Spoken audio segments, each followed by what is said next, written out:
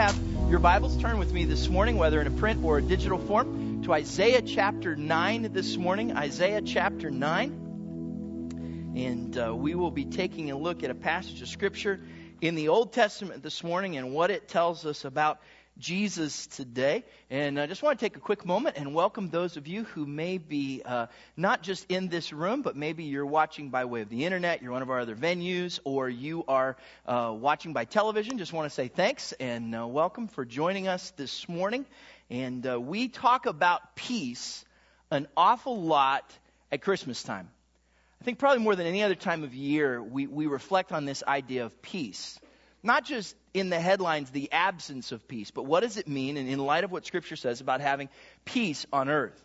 But the truth is, if you've turned on your television, or if you have read any news online in the last few days, probably much of what you've seen has not been much that looks peaceful. In fact, here's just a few images that we'll put on the screens this morning to talk about this.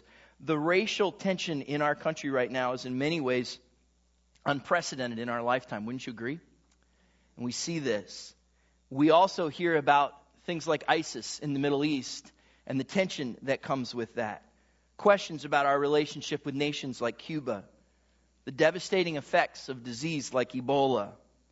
And then when we look at world leaders in Russia or in North Korea, and the challenges that brings to us, that causes us to say, where is peace on earth? And then ongoing conflict with nations like Iran. And I don't have to show you many more pictures for you to say, where is the peace on earth? Because we talk about peace, but we live in a world that doesn't experience much of it. Would you agree? I mean, it's just not there in the headlines. What do we do with this concept of peace?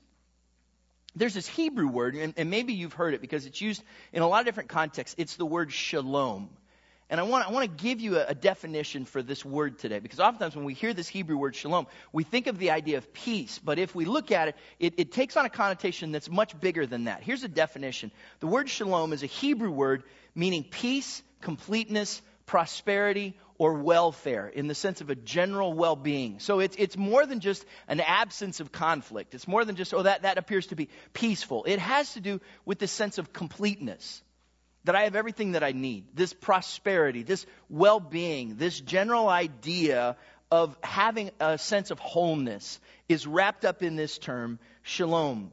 In so many senses, it was a key word in everything that we read about in the Old Testament, as well as in the biblical idea of what God brings to us when we're in right relationship with Him. This idea of shalom was a designation for prosperity in the Old Testament times. It had the context of social relationships, that if I was in peace with you in our relationship, it was this idea of shalom. It applied to nations as well, that if nations shared peace and an idea of grace with each other, then it was at a state that they would call shalom. And it was largely a spiritual term. When you go through the Old Testament, the relationship that we're to have when we are in right communion with God, it brings us to this place of wholeness and prosperity and peace, this state that the Old Testament would refer to as shalom. Now, when we read the Old Testament, one of the designations that is given to Jesus is that He would be the Prince of Peace, that He would be a ruler of shalom. And at Christmas time, it's critical for us to stop and think about this. Let me take you on a little journey in some biblical study. In Matthew chapter 1, there's a prophecy that's referred to by Matthew. Now, you know the story about how the angel comes and visits Joseph and tells Joseph that Mary is going to be the mother of the Messiah, that she has conceived a child by means of the Holy Spirit. And Joseph is kind of dumbfounded by this. And one of the things that Matthew does, and he does this all throughout the Gospel of Matthew in the New Testament, is he takes time to make sure that his readers understand that what he's writing about that is happening in the New Testament is directly related to prophecies in the Old Testament. So in Matthew chapter 1, verse 22, watch what Matthew says. He says, all this took place to fulfill what the Lord had said through the prophet. The virgin will conceive and give birth to a son, and they will call him Emmanuel, which means God with us. And so what Matthew does is he says, look, this story you're hearing about Jesus actually is directly related to a prophecy in the Old Testament. That prophecy is in the book of Isaiah. We see it in Isaiah chapter 7, verse 14. Isaiah writes, therefore, the Lord Himself will give you a sign. the virgin will conceive and give birth to a son, and you will call him Emmanuel, which Matthew has already told us. Emmanuel means God is with us. He is there. He is beside us. He is with us. So track with me a minute. This is important for us to see. In Matthew, he says that this child is the same child that Isaiah writes about, who will be the one who is God with us. He will be the Messiah. That's in Isaiah chapter 7. In Isaiah chapter 9, Isaiah writes about this child again. This child, who we know now by means of prophecy, is Jesus.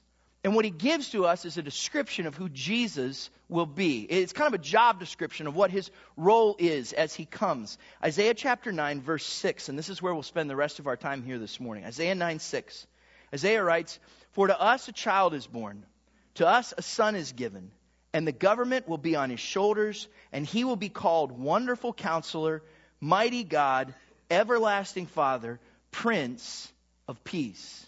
And so what we find here are these designations, these names for who Jesus is, who he will be, and what he comes to be. Now, if he is God with us, then he is a representation of God to us. And he is going to come with these different names, these different titles that we see in Isaiah chapter 9. What's interesting about these titles, there's 4 of them there, right? Wonderful Counselor, Mighty God, Everlasting Father, Prince of Peace. The first 3, Counselor, God, Father, build up to this idea of him being Prince of Peace. It's because of what he is in the first 3 that we see him as the 4th. There's kind of this climax that comes in the way that Isaiah tells this to us. So what we're going to do this morning is we're going to take each one of these names and just very briefly talk about them. Talk about how they apply to our lives and the way that we can live knowing Jesus as God with us based on this job description, for lack of a better term, that Isaiah gives to us. But before we jump into the scripture, would you pray with me? And let's consider these descriptions that God has given to us. Would you bow your heads with me? Let's pray. Father, we come to you today. And Lord, we thank you for your word. God, we thank you for how it speaks to us.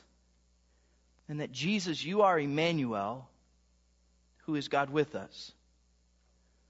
So, Wonderful Counselor, we ask that you would give to us your wisdom and your guidance and your insight today. Mighty God, would you give us your strength and your power? Everlasting Father, by your presence, would you lead us, correct us, and protect us as we look to you? And Jesus, by your word, by your Holy Spirit, we ask you to be the Prince of Peace in this place, in our minds, in our lives today. Emmanuel, would you be with us as we look at your word in Jesus' name? Amen. 4 designations that Isaiah gives to this one who is to come, who we know as Jesus. The first is this. Number 1, he is the Wonderful Counselor. He is the Wonderful Counselor. What's a counselor? That word can be kind of loaded a little bit in our culture, so let's talk about it. A counselor is someone who will give you help in a time when you need direction. He will help you to find a plan. He is someone who may be a trusted friend. He is a source of wisdom and insight. She might be a place where you go to find guidance or healing. A counselor is someone who will help you to have wisdom and understanding that you might not have in any other way. So what does that look like? Well, in our culture, maybe if you need a counselor, and this is how we think of it so many times, it's someone that you might go to who's a professional. They may be, in a certain sense, by their training, their education, they're a professional who can help to give you guidance and wisdom and counsel as you move forward. Oftentimes, when kids go to summer camp, we refer to their leader as a counselor, someone who's going to guide them. It may be a trusted friend, someone that you look to give you insight. I'm really thankful that when I need counsel, I've got friends here at church that I can lean on. Especially our church board is a place where I go when I need wisdom and insight, when I need counsel. For most of us, though, when we really need to know wisdom, when we really need to know the answer for something, we go to the source of all information. We Google it, right? We go to Google. Because we know that everything we read on the internet is accurate and true. Amen? Right? Isn't that the way it works? That's where we often go. We try to find, how am I going to get the wisdom and insight that I need? Several years ago, our family had the privilege of spending a couple of weeks in California. And it was this, I'd never been there before. It was this really cool experience. And one of the things that we did was, for a few days, we just traveled. We didn't really know exactly what we would find. We were just out driving and checking things out as we went. And we had made hotel reservations along the way, so we would know kind of where to stop and where to stay. Well, we had this hotel booked. It was late at night. It was dark. We'd never been to this place before. And what we didn't realize was that this hotel, even though we booked it online, was in a new retail area that had just recently developed. So on the GPS, it didn't show up. Have you ever had that experience? You're looking for something on a GPS and you can't find it because it's just not there. So we don't have a clue where we're going, and we're driving around. We're looking for something, and it's dark and it's late, and we want to find a place to stay, and we're trying to find this place. I've got the reservations. I'm not going to give up on these revelation. I wanted a revelation. Whatever. And in the process, I think I'm feeling the burden because I'm about to admit something. I did what men should never do. I pulled into a gas station. All right? And I went in, and I asked the lady behind the counter, I'm looking for this hotel. It's supposed to be near this new store. Do you know where it is? Not only was she not familiar with this hotel, she was not very familiar with the English language. Okay? So she's trying to communicate with me. I'm trying to communicate with her. We're having a real struggle here. I'm just kind of frustrated. We get back in the car. We're trying to figure it out. I don't know where I'm going. I need direction. I need guidance. I need to figure out where I'm going. Here's this interesting thing. As we're driving in the dark, new place, I think I figured it out.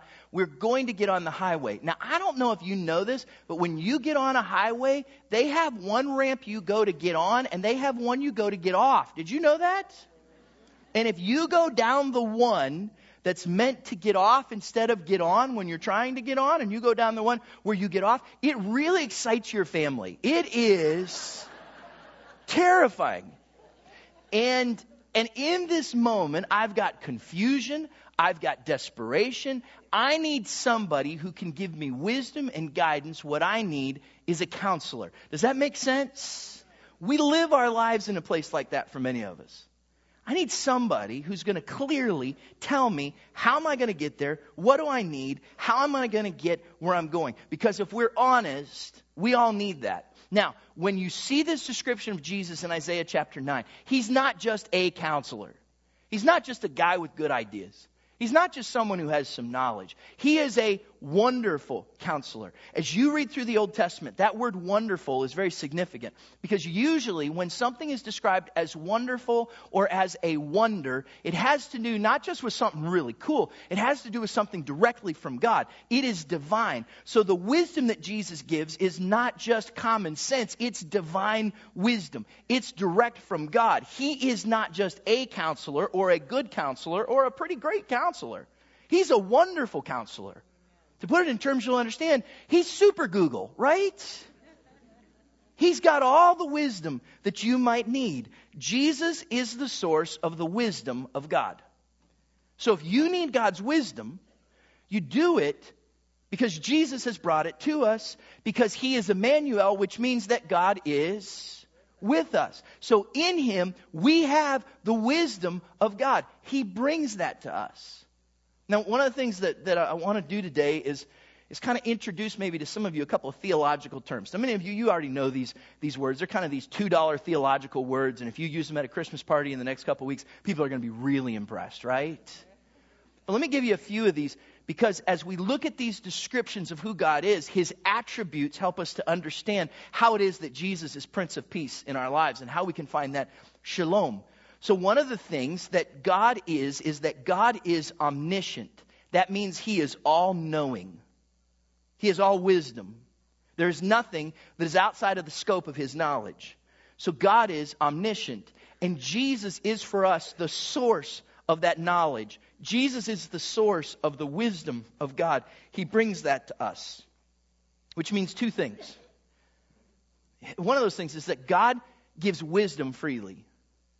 He's not like some lady behind the cash register at the convenience store, who not only isn't sure, but is kind of laughing as you walk out the door because she knows you're confused. God's not messing with you. He gives his wisdom freely. Now, he doesn't always give it as timely as we think he should, right? And he doesn't always give the wisdom that we think is best, but he gives it, and if we'll receive it, it's there for us. I want to look a few times this morning as we go through God's Word back at a New Testament passage, Ephesians chapter 1, where Paul prays a prayer for the church that he loves. Listen to what he says and what God can do for you through the person of Jesus Christ. He says, I have not stopped giving thanks for you, remembering you in my prayers.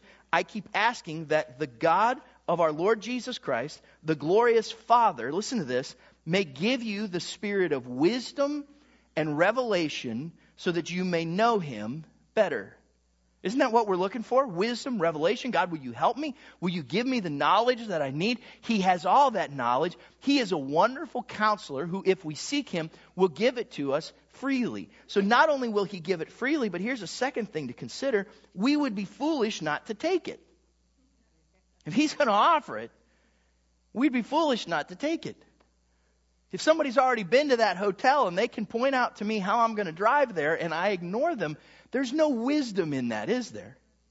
If God already has the answer, if he's got it figured out, if he knows the game plan, we would be foolish not to take it. But for many of us, we search in vain for wisdom and knowledge in places where... Now look, I'm not saying that education is not right. And I'm not saying that wisdom isn't something we should seek. I mean, the truth is, we should study. We should learn. God has given wisdom in so many ways. It's important for us to know and learn and be ready. But the truth is, at some point, His Word needs to be the foundation of who we are, right? That's where we rest, is on that. That's where knowledge comes. As His Spirit leads us, we would be foolish not to take the wisdom that He brings. So this morning, let me encourage you with this, that the all-knowing God is with us. It's the beauty of Christmas. Jesus came to be Emmanuel, God with us, and He gives us the wisdom that we need. And some of you, especially in this Christmas season, as much joy and fun as it is, you're frustrated. And there is an inner frustration that you're just wrestling with in this season. In part because maybe you're pushing against the wisdom and the knowledge of God. You want things your way, or you're not considering God's best things, and there's a frustration that's in there. And He would say to you, He would beg you today to see and recognize Him as the source of what is right, and of wisdom, and of knowledge, and of guidance. Now, I'll just be honest, I don't have this happen a lot. But I just felt very clearly as I was praying last night for this message, that there may be someone who, whether you're in this room, you're in another room here in the building, you're watching online television, I don't know where, but you have this desire or pressure to hurt someone. Your frustration has put you in a place where you're maybe even planning to hurt yourself or somebody else. And I would say to you that God, by His Spirit, is speaking to you to not give in to a word that is not wisdom, to a thought that is not wise, to something that is not true. That God has hope for you, that God has life for you, that God has peace for you, that He can be the Prince of Peace. And that frustration, whatever that might be, if you will instead rely on and lean into the wisdom of God, that will make all the difference in the world. Wouldn't you agree? Because this is what God's Word says. It tells us that He has come to be a wonderful counselor. Number 2, what does Isaiah chapter 9 say? He is the mighty God. Number 2, He is the mighty God. That has this incredible idea that He comes with strength. Strength that we need. Strength that only He can bring. And for Israel, in the time when Isaiah wrote this prophecy in the Old Testament, they were literally facing the lowest point of their history. Isaiah's writings revolve around their exile and the destruction that came to much of Jerusalem and Israel. And in the midst of that, Isaiah is reminding them that their strength comes from God. And for many of us, what we truly need in our lives today are His strength, because there's a crush of life that's coming on us that we're afraid might wipe us out. I don't know if you've seen this in the news. There's a little town on the Big Island in Hawaii. It's about 900 people, and it's right near a volcano. And what's happening, like right now, is that there's a lava flow that's coming out of that volcano that right now... Has anybody seen this in the news? It's about a mile away from like the hub of this little town where they have this shopping center. There's the grocery store is there, and there's a gas station there. And I don't know if you know this, but lava and gasoline are not a good combination. So if you think to, I'd pray for folks in this little town because they're facing something that is moving on them. It's crushing them, and you can't stop it. And some of you feel that. You feel that crush.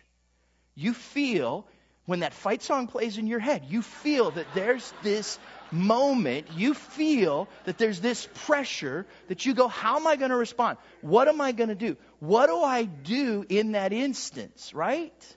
That thing could wipe you out. Some of you feel it specifically at Christmas. Because there's the burden of what people expect you to be, what people expect you to do. And you say, I'm just not strong enough. Isaiah's writing to people who worshiped false gods. They were looking to other things instead of the one real God. And he said, your lowercase g God cannot compare to the mighty God, the one and only God. He's not just some place to find your strength. He's the place to find your strength. He's the one that you can lean on. You ever went to buy something in the store and you walk up and you see the regular one there? You've got a cleaner or you've got a pain medication or something. And it says, here's the regular. And next to it, it says extra strength. And you say to yourself, I could use a little extra strength. 50 cents more for extra strength? Sign me up. I will take it. Do you want God or do you want mighty God? He's not just extra strength. He's infinite strength. Now watch this. Jesus came. Jesus is the source of the strength of God. He is God with us. He is described by Isaiah as the mighty God. He is the one who brings strength like no one else. And He is all-powerful. Here's another big word that you can use. God is omnipotent.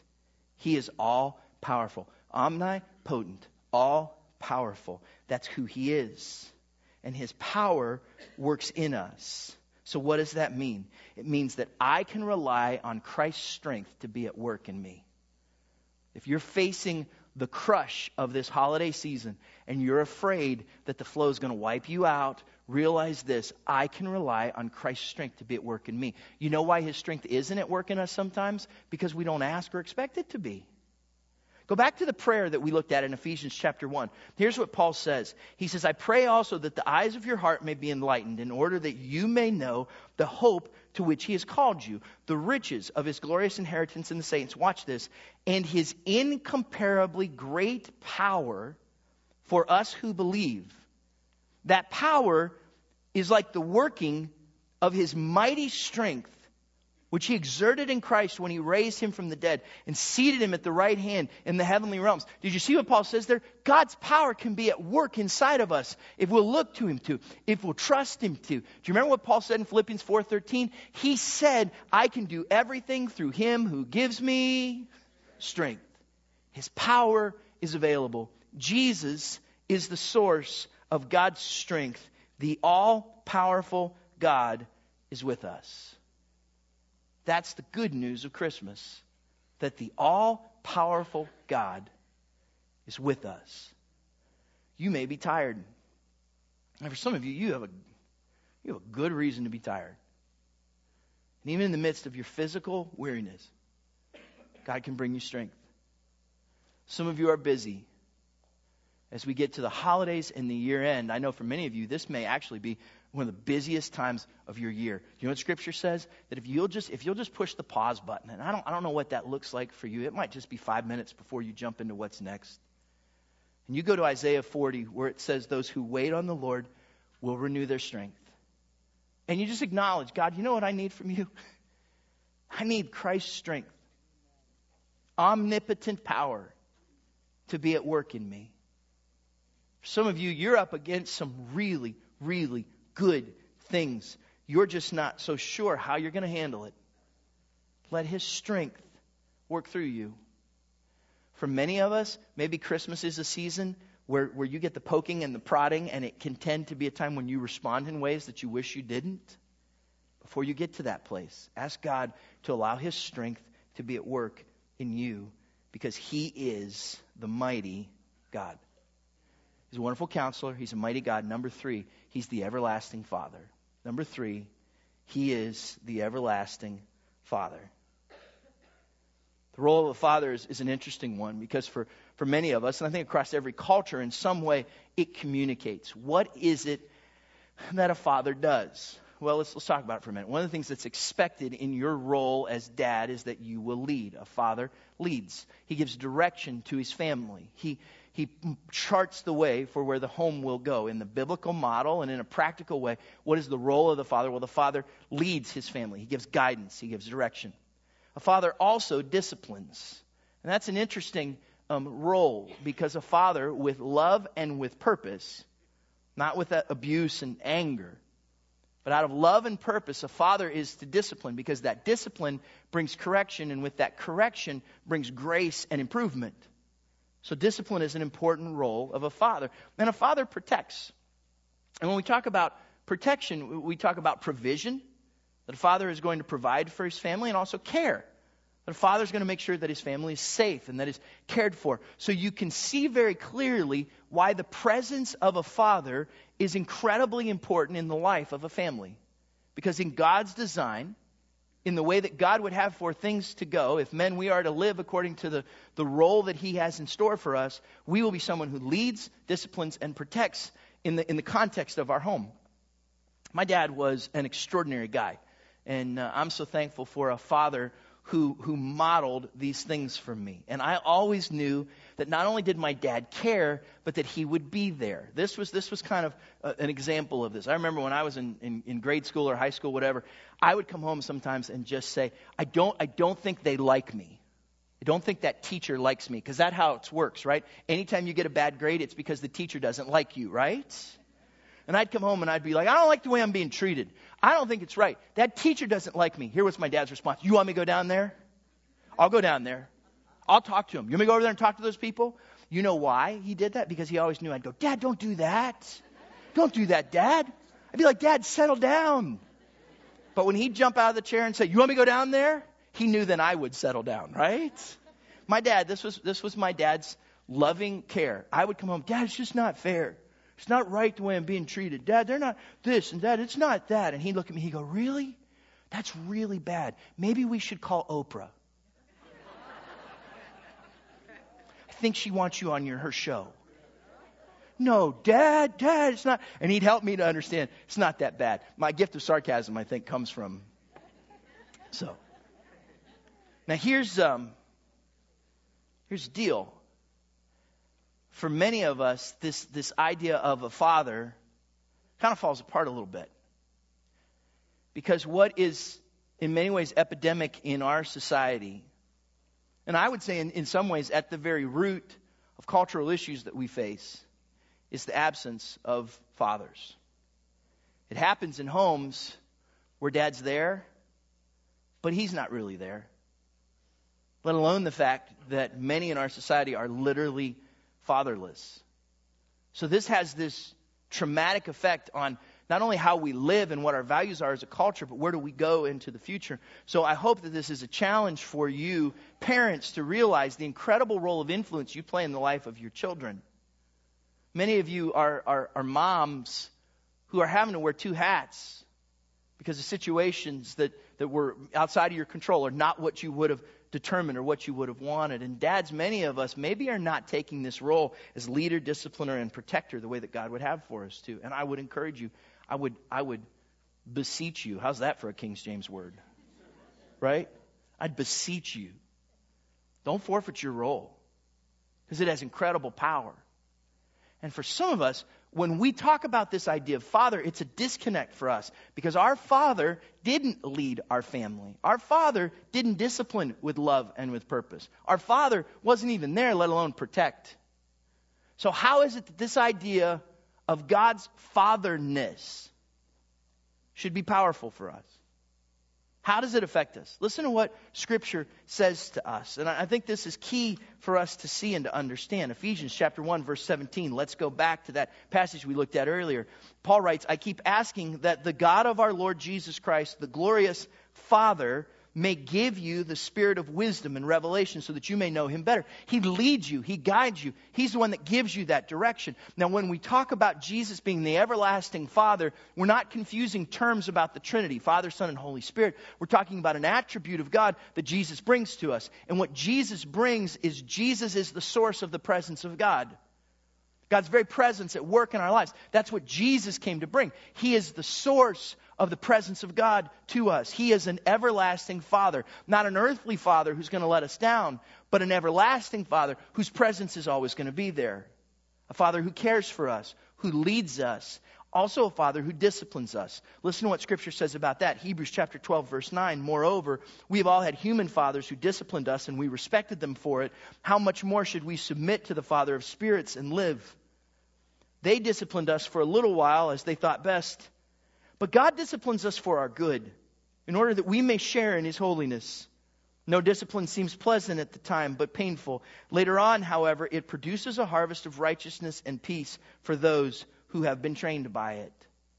For many of us, that word discipline is scary. The Scripture says that when we are disciplined with love and with purpose, it's a beautiful thing because it gets us to the place where we can move forward. And maybe you sense some conviction or some challenge by God, by the Holy Spirit. It's because there's a Father who loves you and wants to put you in the right place. And he cares. He protects. Matthew chapter 10, verse 29. Are not 2 sparrows sold for a penny? Yet not one of them will fall to the ground outside of your Father's care. 2 basically worthless birds. And yet God knows everything about them. How much more does he know and care for you? He is the everlasting Father. He is always present. God is omnipresent. He is ever present. He is always there. Some of you in this Christmas season, it's not all joy and peace. It's lonely. Maybe you're wrestling with the loss. Maybe that you've experienced even in the last year. And I know that loss and that pain's real, but in this Christmas season, there is an everlasting Father whose presence can bring peace to you in the midst of this difficult time. He can help us, whether we're dealing with past hurts or walking into a new season. The truth is, the ever-present God is with us. The ever-present God is with us. To which some of you will say, oh yeah? Then what about Ferguson? And what about ISIS? And what about North Korea? Because if all wise, all powerful, ever present is with us, why is there no peace? Why is it that we live in a world that's so filled with turmoil and chaos? I don't see a whole lot of shalom when I turn on the cable news network. If that's the case, why is there so much mess if Christmas was supposed to fix it all? Real question, right? In fact, for many, it's the challenge in believing in God. Many people will say, hey, that's nice if you believe all that, but when I look at the headlines, I can't even believe that there is a God, let alone that he cares and he wants to bring peace. Because you say all this, but I don't see it. So now what do you want me to believe?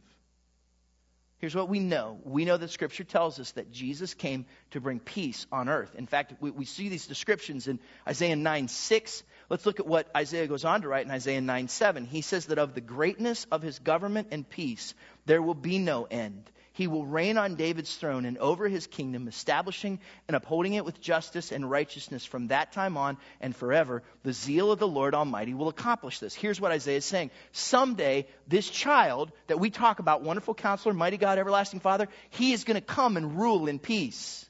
The thing is, it hasn't happened yet. Do we believe that it will happen one day?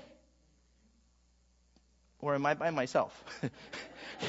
We believe that it's going to happen one day, that Jesus is going to come again. And when he comes again, he is going to rule and bring perfect peace to the world. The headlines will be very different because he will bring peace to all mankind. Here's what we know. The fact of Christ's first coming reminds us of the certainty of his second coming. If he came once, which he said he was going to do, he's going to come again because he's told us he will. And we know this, that when he comes again, he's going to make everything right. But until then, We still live in a fallen world. We still exist in a place where there's sin and where there's evil and where there's greed and where there's corruption. And until then, we are face to face with the challenge of living in today. This is what I want you to grasp. God looks at the big picture. We fret when we see today's headlines. He sees all of eternity. And he says, I already took care of the problems. That one's coming, he says. I already did that. Today, I'm worried about you. Until he comes again to bring peace to the world, Jesus is the Prince of Peace, able to bring peace to every human heart. Now unpack that for just a minute, because I want you to read that again. Until he comes again to bring peace to the world, Jesus is the Prince of Peace, able to bring peace to every human heart. See, you and I are super concerned about the headlines. We look at world news. We look at challenges in our nation. And all these things are viable things that you and I should give time and interest and concern to. When we see challenges in the world, we should do what's in our power to help. But we shouldn't fret, and we certainly shouldn't be discouraged, and we certainly shouldn't give up hope or faith just because it doesn't look the way that we want it to when we think of peace on earth. God's not worried about that. His concern is not the headlines. His concern is you. Read through Scripture. Every time that there's major challenges, that there's tragedy, and that there's hardship, and that there's destruction, God's concern is not the headlines. It's whether or not people are right with Him. Grasp this. God has always been more concerned about hearts than about headlines. His focus on peace is not world news. It's you. Because if you pick up the headlines and everything's green lights and rainbows, but if you're not right with God, then there's really no peace, is there? He's far more concerned about your heart than He is about today's headline. I don't know, the best way that maybe I can help you to grasp this is maybe just a little illustration. Let's imagine that you walked in today. We talked about Oprah earlier, right? And let's imagine you walked in today, and kind of in Oprah style, I said, everybody that's here today gets a free trip to Hawaii. You are the most ungrateful. Pastor Bill is footing the bill for you to go to Hawaii. Yes, thank you. Amen. Now he's going to want to raise. So here's the deal. We're all going to Hawaii. It's wonderful. We're promising you this. Now, just for the record, if you're watching this, this is just an illustration, right? We're not really doing this. If you reach under your seat, there's a key to a Pontiac. But we're not really doing this, okay? But let's imagine you walk out today. We're going to hand you plane tickets. We're going to give you an obnoxious Hawaiian shirt. You are going to be going to Hawaii. We're going in February. Isn't that a great time to go in Toledo?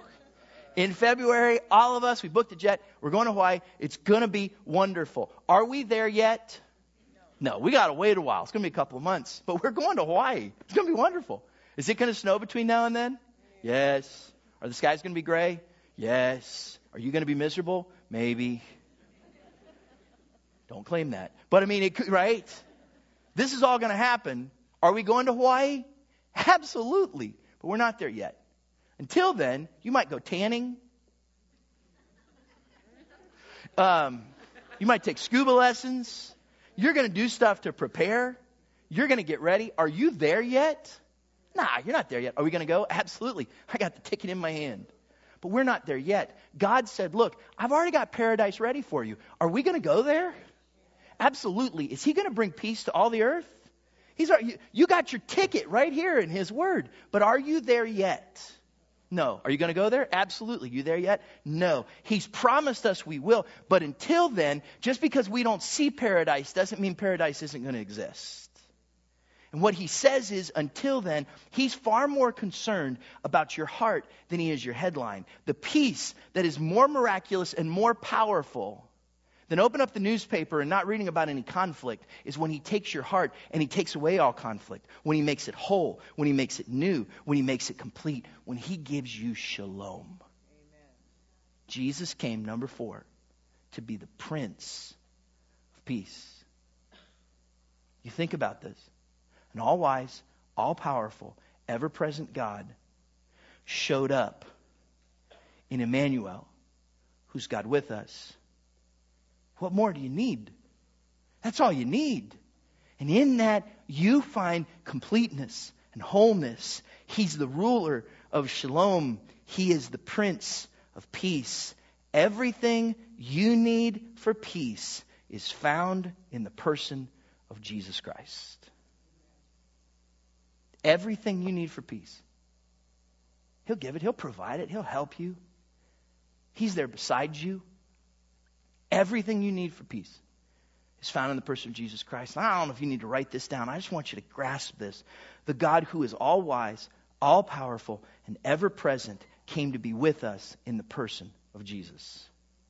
Did you get this? That's why He's the Prince of Peace. Because the God who's all wise, He's all powerful, and He's ever present came to be with us in the person of Jesus Christ. So when you're strolling through your living room tomorrow and you look over at that nativity set, would you give a little wink to the guy in the manger?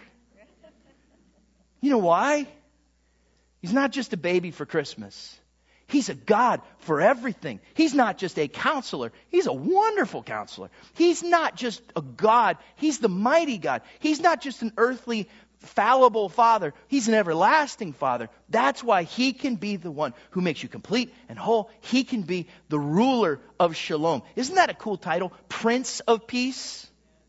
Here's what's interesting about this word peace. If you read through the book of Isaiah, the word prince is there a lot. And when you see the word prince in Isaiah, it usually has to do with someone evil. It usually has to do with a ruler who's coming against the people of Israel. Someone who's leading a charge against them. So the word prince has to do with someone who is a ruler, someone who is a leader, someone who will take charge, and someone who has, because of their royalty, something that you inherently do not have. But Jesus isn't an evil ruler. Do you know what kind of a prince He is? He is the Prince of... He's the one who wants to bring you shalom. But here's the problem. He cannot bring you that peace unless you make Him the prince. If you're not going to make Him the ruler of your life, if you're with white knuckles hanging on to areas of your life because you don't want to accept His wisdom, if you're holding on so tight because you don't think you need His power, if you've been hurt too many times to recognize that His presence as an everlasting Father is always with you, then you'll never know His peace. But if you will say, God, I recognize You as the ruler in my life. Jesus, I see that You are the one who brings God to us. Would You be the leader of shalom? Would You be the Prince of Peace in my life? When you do that, then it makes all the difference. Peace is found when you make Jesus the Lord of your life. And maybe you haven't done that yet. Maybe you're here today and it's Sunday before Christmas and you happen to be in town, or Grandma said you had to come today, or I don't know. Maybe at one point God was an important factor in your life, but anymore it's just a thing. I go to church every so often, or think about God when I'm in trouble. But I really don't have peace. That's because peace is only found when you make Jesus the Lord, the ruler, the Prince of your life. There is no peace if He's not the Prince. And today, it's more than about just a little baby in a manger. It's about a Savior who died on a cross and then was victorious when He resurrected from the dead and defeated death. And if you will allow Him to bring forgiveness to your heart, if you will allow Him to be the ruler of your life, if you will say, God, I give You all that I have, I will follow You. I am giving You control of my life. If you will make Him the Prince of Peace, that's the only place that wholeness, completeness, where shalom, where peace can be found. As I prepared for this, there was just one story that came to mind. And I know I've told this before, so if you've heard this story before, you're welcome to take a nap for just a couple of seconds if you want to. Today would have been my dad's birthday. He passed away in 1996, and I told you earlier, extraordinary guy. And he had a 2-year battle with cancer. And during that process, he had surgeries, he had chemo, he had radiation. There was a tumor that was right here on his neck. And he had to have it removed. And in the process, they took part of his jaw, his teeth, and part of his tongue. It was extremely traumatic in that 2-year period of time. And Christmas of 1995, right around that time, our firstborn Clayton was born. Ron and I were living in Milwaukee, Wisconsin, and was freezing cold. First of the year, my parents came out to visit us, and it was my dad's first chance to see Clayton. It was just a really special trip.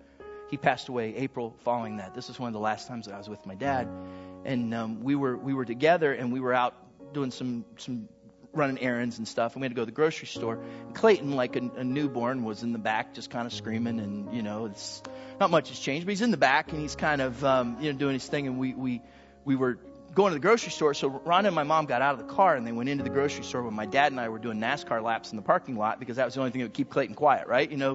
We should try that again, Rhonda. I wonder if that's I might be onto something. And we're driving around and we're just making small talk. And here's where it was at. The doctors had just recently told my dad, that's it. There's nothing more we can do. Done all the radiation. There's no chemo. There's just nothing left. It's just the tumor. And then they told him all the gruesome ways that he could possibly die. And so that's the reality of this moment between me and my dad. And so I just said, Dad, you scared? I didn't know what else to say as we talked about it. He looks at me with this expression of just dumbfoundedness. He goes, I'm not scared. I've got Jesus. So here's what my dad had done. He had a wonderful counselor who was his mighty God and his everlasting Father. And even in the midst of what should have been the most frightening moment of his life, he knew the Prince of Peace. Because he said, I've got Jesus, Emmanuel, God with us. Isn't that what Christmas is all about? That the all-wise, all-powerful, ever-present God came in the form of a baby so that you could know peace that's beyond our comprehension. So here's what we're going to do today. I want to close with a word of prayer. And we're going to pray specifically using these names for who Jesus is. Wonderful Counselor, Mighty God, Everlasting Father, Prince of Peace. And I firmly believe this, that oftentimes a spiritual response on our part requires a physical action. And so I'm going to lead us in this prayer. And if you're here today and you need God's peace in your life, then I'm going to ask you to respond. For some of you, maybe what you truly need is you need a relationship with God. You need Him to be Emmanuel, God with you. And today, you need to begin a relationship with Him. You need to say, God, I need you to forgive my sins. Jesus, I receive you as my Lord and Savior. Then as we pray this, I'd invite you to stand. But we're also going to go through these names. And maybe what you need from Him today is for Him to be your counselor. And so when I pray using the name Wonderful Counselor for God, I'm going to ask you to stand right where you are and then stay standing. If that's you, that physical response may be a powerful part of the spiritual reality of what God wants to do in your life. So if you need His guidance, when I talk about a Wonderful Counselor, I'm going to invite you to stand. When I talk about a mighty God, would you stand if He needs strength? And then stay standing. If you need His presence, when I talk about an everlasting Father, would you stand? And when we mention Him as the Prince of Peace, if what you need is His overwhelming peace in your life, would you stand? And don't just listen to me pray, but would you take your prayer to Him? So whether you're here in this sanctuary, or you're watching online or by television or one of the other rooms, I would encourage you, just stand and respond. And let's pray. Heavenly Father, we come to you today. We thank you that you are Emmanuel, God with us. And Jesus, we come to you today as our wonderful counselor. And Lord, in this moment, some of us are standing because what we need is your guidance. Lord, in this moment, some of us respond because what we need is your direction. Wonderful counselor, we don't want to be confused or frustrated. Instead, we submit to your leadership because we need you to guide us. And mighty God, some of us are standing because we need your strength today. Or we're tired, or we're busy, we're frustrated, we're burned out, we're empty. And in the midst of this season, the crush of it, mighty God, what we need is your strength. And Jesus, we know that you are the source of God's omnipotent power in our lives. An everlasting Father, some of us are standing because we need your presence. We need you to lead us. We need to be open to your correction. We need your provision and your care as you protect us. And so, everlasting Father, would you be present in our lives this Christmas? And Prince of Peace, some of us are standing because that's what we need. We need shalom. We need completeness. We ask you for wholeness. God, that we would sense your power at work in our lives in this Christmas season.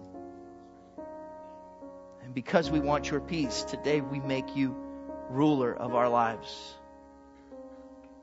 Prince of Peace, would you this Christmas make it a season of shalom in our lives as we look to you. Wonderful Counselor, Mighty God, Everlasting Father, Prince of Peace. Now as we go from here, Lord, we ask that you would go with us. Lord, would you give us your special favor and your wonderful shalom, your peace. And we ask this in Jesus' name. Amen. Amen. God bless you. Thanks for being here today. Hope you'll join us Tuesday or Wednesday, 5 or 7 o'clock. Have a great week. A Merry Christmas. We'll see you next Sunday.